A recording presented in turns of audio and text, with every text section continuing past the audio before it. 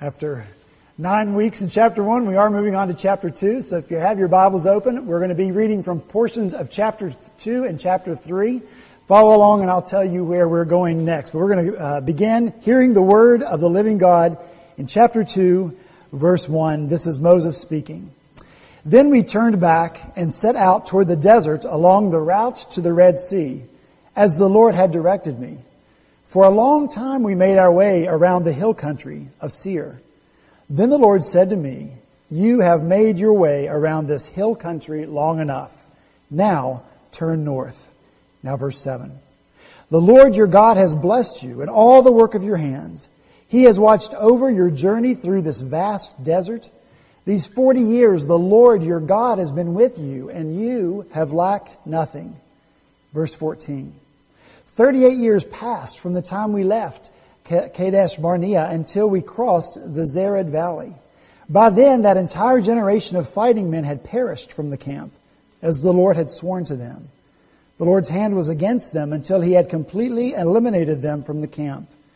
Now, when the last of these fighting men among the people had died, the Lord said to me, "Today you are to pass by the region of Moab at Ar." Verse 24. Set out now and cross the Arnon Gorge. See, I have given into your hand Sihon, the Amorite, king of Heshbon and his country. Begin to take possession of it and engage him in battle.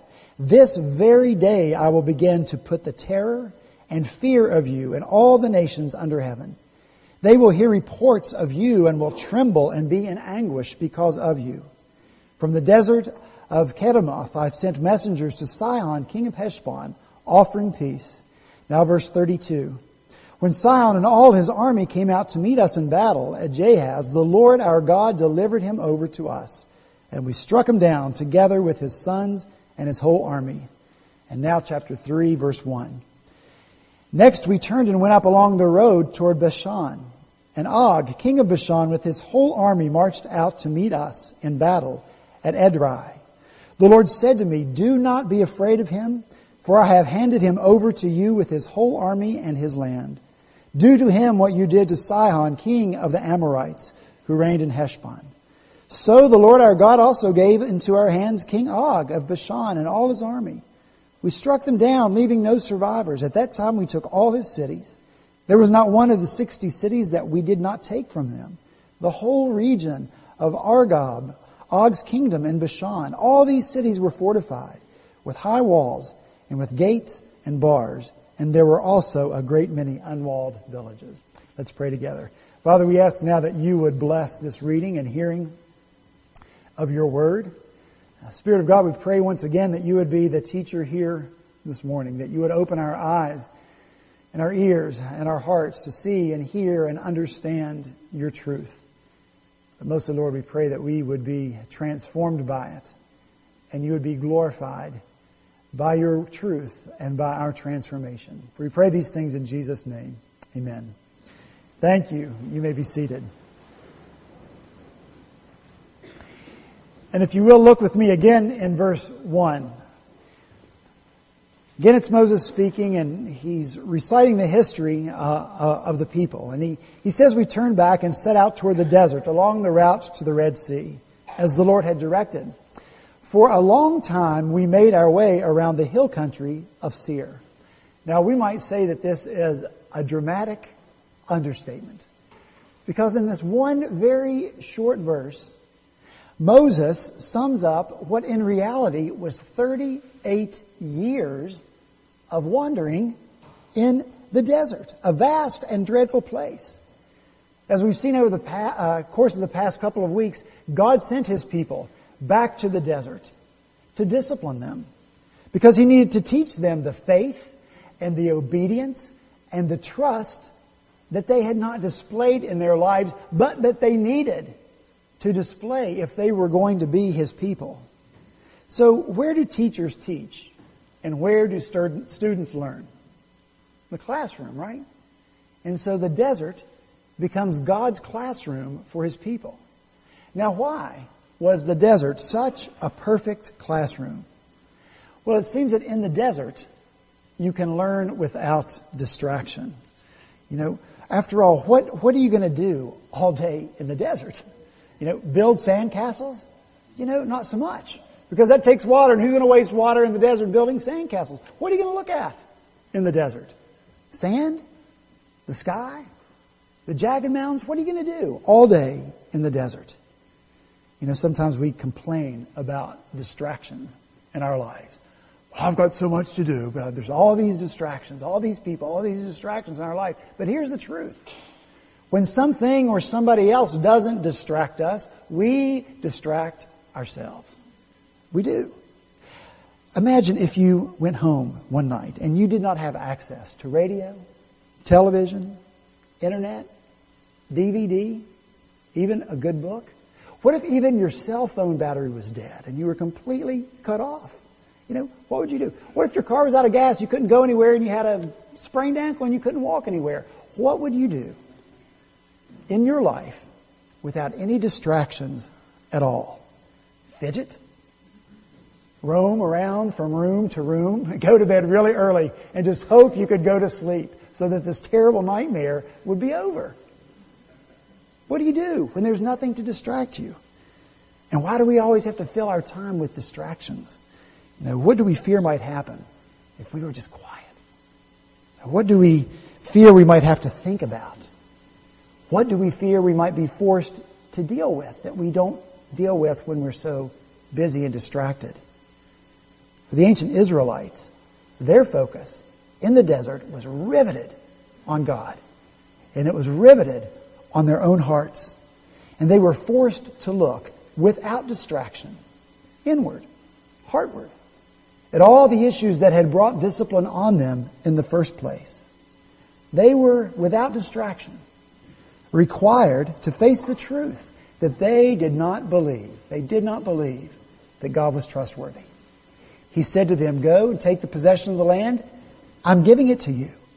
But they in their hearts did not believe that God had the power to deliver on His promise. That He was not strong enough to wrench the promised land out of the hands of the giants that held it so tightly. They believed that God was not strong enough to protect them. And so they believed that they would be defeated and that their sweet little children would be taken into captivity. But look in verse 7. Though they were completely exposed in the desert, there was no home to shelter them, no door to lock behind them.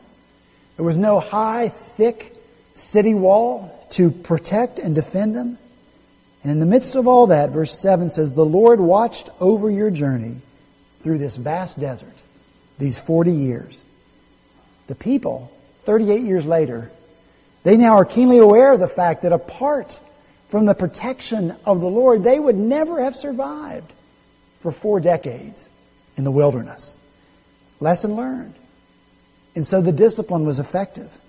In the desert where there was nothing to eat unless God provided manna from heaven. In the desert where there was at times nothing to drink unless God miraculously caused water to flow from a rock. They were keenly aware of the provision of the Lord.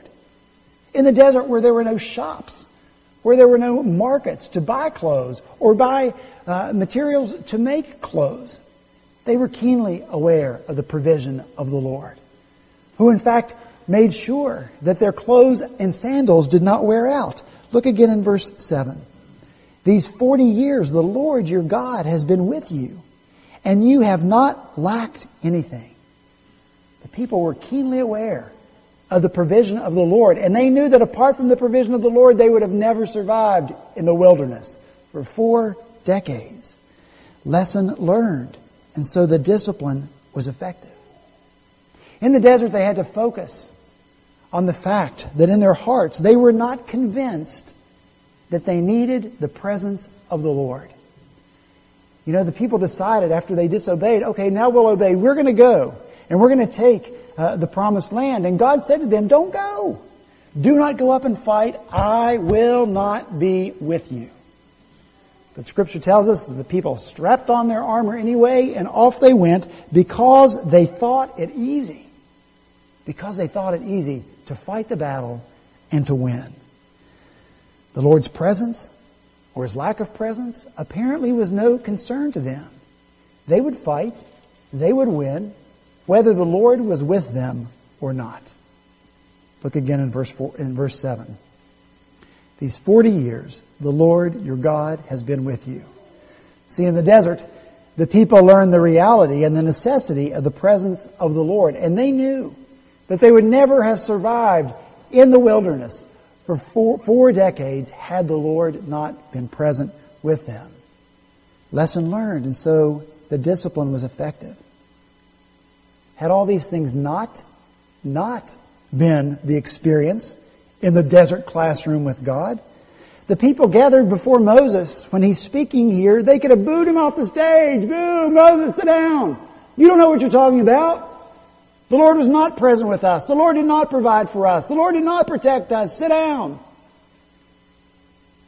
But as the people were gathered on the plains of Moab, listening to Moses, there was not one voice raised to contradict Moses. No one booed. No one heckled. Because the people knew that Moses spoke the truth. God had done those things for them. One commentator writes that God leads us to the desert, but only to empty us of all self-confidence and win us to a naked confidence in Him. God leads us to the desert, but only to empty us of all self-confidence and win us to a naked confidence in Him. So often you and I will not trust God if there is anyone or anything else to whom we can turn. That's the truth. And so sometimes it takes a desert to strip us of everything in which we put our confidence. Job certainly had a desert experience. He was a man of tremendous wealth, and he lost everything that he had, including his children, all of them. In his own body he was afflicted with boils all over it. And yet Job said this, "Though the Lord slay me, yet will I hope in Him." Jesus once sent out His disciples to do ministry. And He said to them, "Take nothing for the journey. No staff, no bag, no bread, no money, no extra tunic." And when Jesus was sitting with the disciples around the table at the Last Supper, He went back to that time in their ministry and He asked them this question, "When I sent you out with no money or sack or sandals, did you lack anything?" And what do you think their answer was? Did they lack anything? No. Nothing, they replied. When Jesus stripped the disciples of what any reasonable person would provide for themselves, He provided for them. In Christ, you and I have everything we need. In Christ, you and I have everything that we need. Paul writes in Philippians 4, "And my God will meet all your needs according to His glorious riches in Christ Jesus." He wrote that after his own, desert experience. And he tells a testimony of that desert experience. In 2 Corinthians chapter 1, Paul writes, "We do not want you to be uninformed, brothers, about the hardships we suffered in the province of Asia. We were under great pressure, far beyond our ability to endure, so that we even despaired of life. Indeed, we felt in our hearts the sentence of death. But this happened that we might not rely on ourselves, but rely on God who raises the dead. He has delivered us from such a deadly peril, and He will deliver us. On Him we have set our hope that He will continue to deliver us." That's what Paul learned in his desert experience where he was near death. The Apostle Peter writes in 2 Peter 1:2, "Grace and peace be yours in abundance through the knowledge of God and of our Lord Jesus Christ. His divine power has given us everything we need for life and godliness through our knowledge of Him who called us by His own glory and goodness." Everything we need. Everything we need.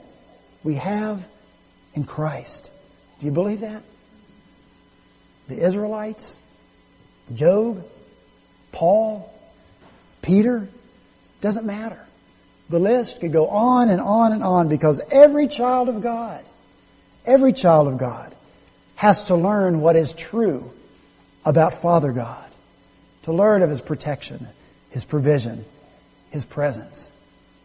So just making bare, objective statements about God, preaching bare, objective statements about the character of our glorious God, though they are absolutely true, it's not enough. What benefit are those truths to you and to me if those truths do not intersect in our lives in a meaningful way, in an experiential way, in a transformational way? And if it takes a desert experience for you and for me to know the truth and own those truths about the character of God, then how can the desert be a bad place?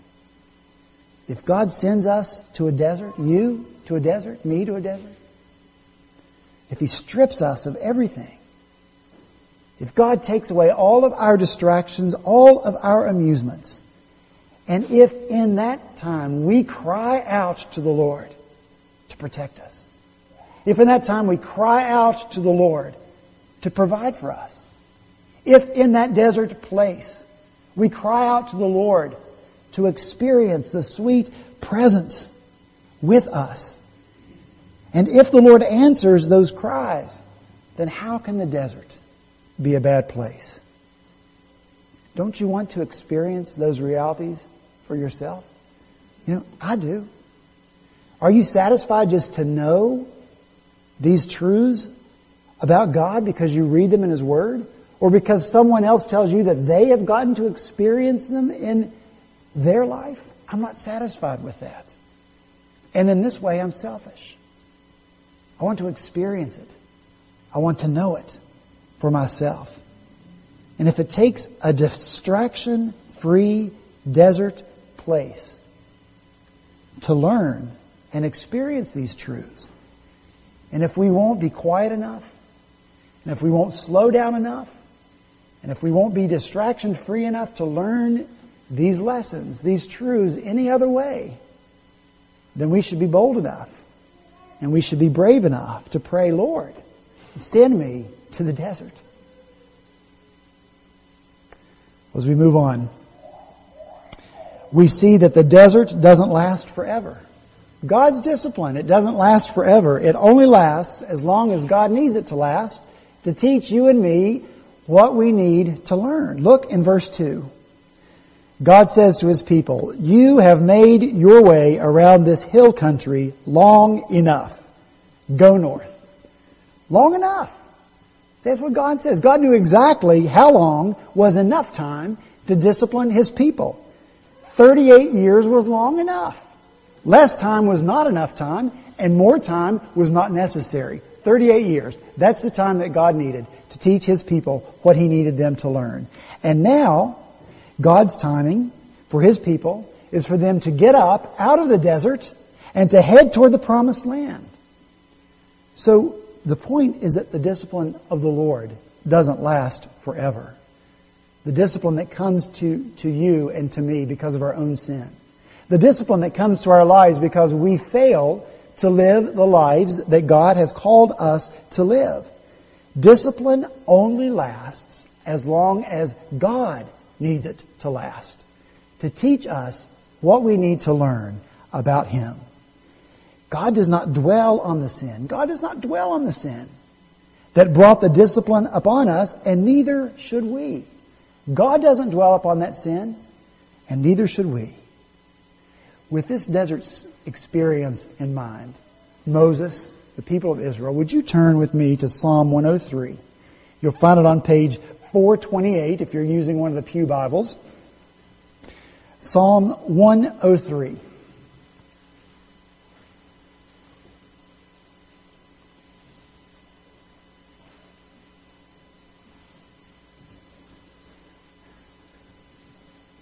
And David is the one who wrote this psalm. I'm going to begin reading in verse 7.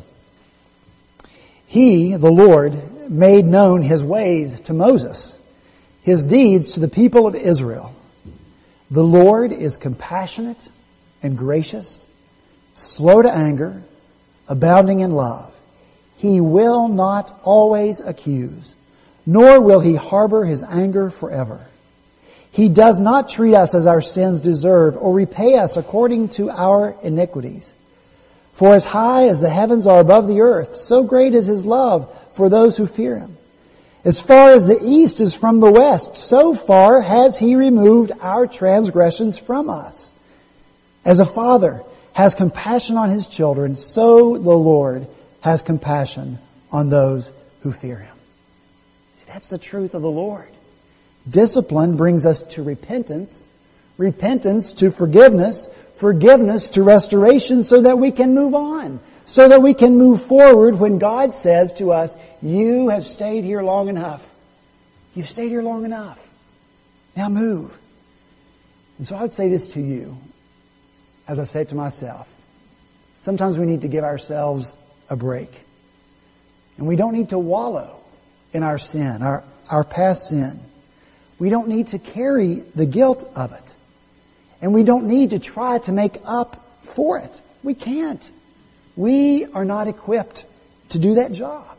Only Jesus can carry the burden of our sin. Only Jesus can carry the burden of our guilt. And He does. Only Jesus can heal and restore. In Exodus chapter 15, the Lord reveals Himself by this name, Jehovah Rapha. I am the Lord your healer. It's the Lord who must and does heal you. It's the Lord who must and does heal those that your sin has harmed. See, Jesus has other things for you and for me to do than to try to do what He's already done for us. He doesn't need us to double up on His job. You know, when the sinner snaps the ball, he doesn't need the 10 other guys on his team to all go running to try to catch that ball. He only needs one quarterback. And if everybody else comes running to the quarterback will say, hey, got this covered. You can't throw anyway. I don't need you here. You know, I need you over there and you over there and you over there. To those who want to wallow in their sin or constantly allow their guilt to make them try to make up for those sins, the Lord could say to us, I don't need you here. I have this position covered. Forgiveness, sin removal, guilt removal, healing, I've got that covered. I need you over here. So we need to let Jesus do His job while we get about doing the job that He has given us to do when He calls us to do it. And He knows the perfect timing of that. For you as an individual, for us as a church, He knows when long enough is long enough. When we've been in the desert long enough. When we've been striving long enough. When we've been suffering long enough. When we have been lethargic or inactive long enough. And only when God says it's enough, is it enough. Because you and I cannot force the hand of God. He will act in His time. God will act in His time. And in His time, He will call you and me and us as a church to act. You know, it's possible that the people had gotten comfortable, if you can imagine, in the desert. In the sense that they could sing, all I have needed, Thy hand hath provided. Great is Thy faithfulness, Lord, unto me. And it was true. It was probably pretty great to experience that. A place you want to stay when you're experiencing all these wonderful things about the Lord and His presence. But that's not all that God had for His people. There's also comes a time when God says, move out, go. And He does this in this passage. Go north, He says. It's time to leave the desert. It's time for the rubber to meet the road. It's a time to see if the lessons taught were actually learned. And that's what God called the Israelites to do, to get out of the classroom. And that's what they did. And perhaps the greatest lesson they learned in the desert was finally to obey. So these two chapters that we've read portions of, chapter 2 and chapter 3, they describe the beginning of the conquest of the promised land, people doing what God had called them to do. And while they're doing this, they encounter 5 groups of people. The first 3 groups of people, God says, do not engage them in battle. You know, pass them by, do not engage them. But group 4 and group 5, God says something different. He says of the 4th group, and this is in verse 24 of chapter 2, He tells them to cross the gorge. He said that He's given the king Sihon into their hands and that they are to begin to take possession of the land and to engage him in battle. That's what God commands. Now look in verse 33. The people actually obeyed. Yay! They finally obeyed. They did what God said. And verse 32 says that when the king came out to do battle against them, that the Lord delivered them. And they defeated him and his sons and his whole army, and that not even one town was strong enough to stand against them. The Lord gave us all of them. Then we read this about the fifth group of people. This is in chapter 3, verse 1. Now they're dealing with King Og. And his whole army marched out to meet them. And the Lord said, "Do not be afraid of him, for I have handed him over to you with his whole army and his land." And verse 4 of chapter 3 describes how they too were defeated.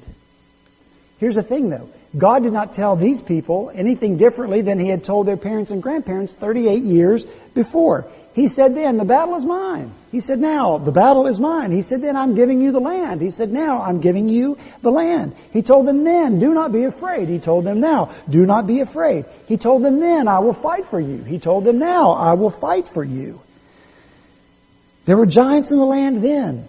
King Og was a giant in the land now. So what made the difference? What made the difference between disobedience and obedience? The desert made the difference. The desert made the difference. That's the classroom where these people learned to trust and obey God. It was the greenhouse where they grew and flourished. And now it's time to go out of the greenhouse and be planted and grow. In the desert. It was a training place that galvanized God's people into an army, an obedient army, prepared army, an army willing to move out for the Lord.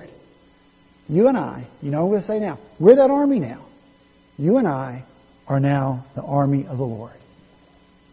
They were standing on the edge of the promised land. Where are we standing? Where are we standing right now? And what is God about to do? What's God about to do if we will obey Him? It's exciting to think about, isn't it? What command is God calling us to obey? Hey, I know one. It just came to my mind. This is a big one.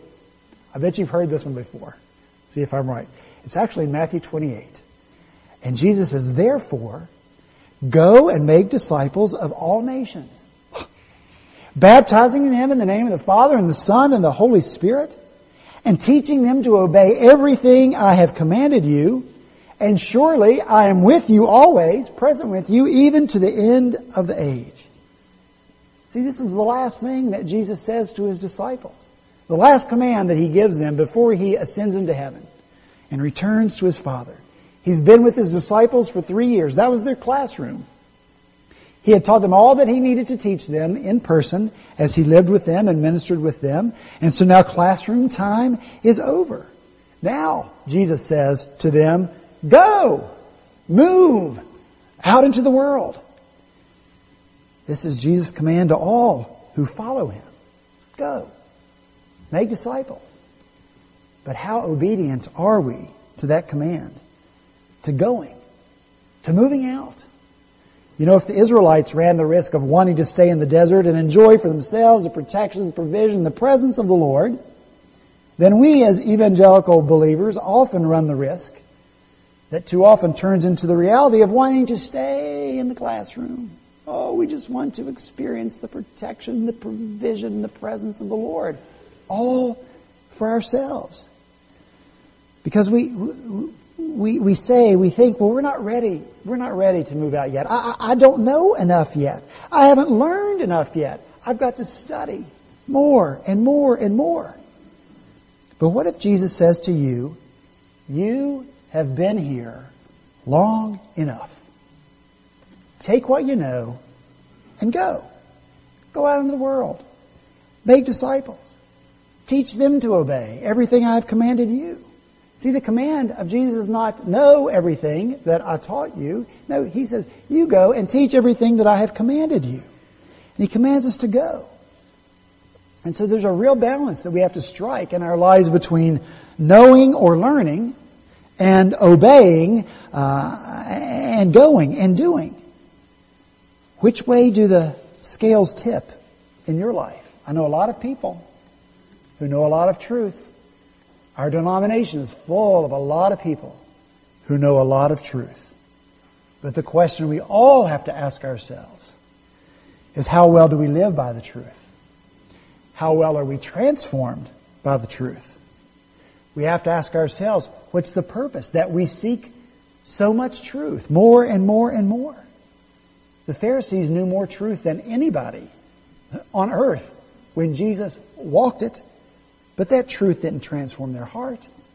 They didn't live by that truth. That truth only puffed them up.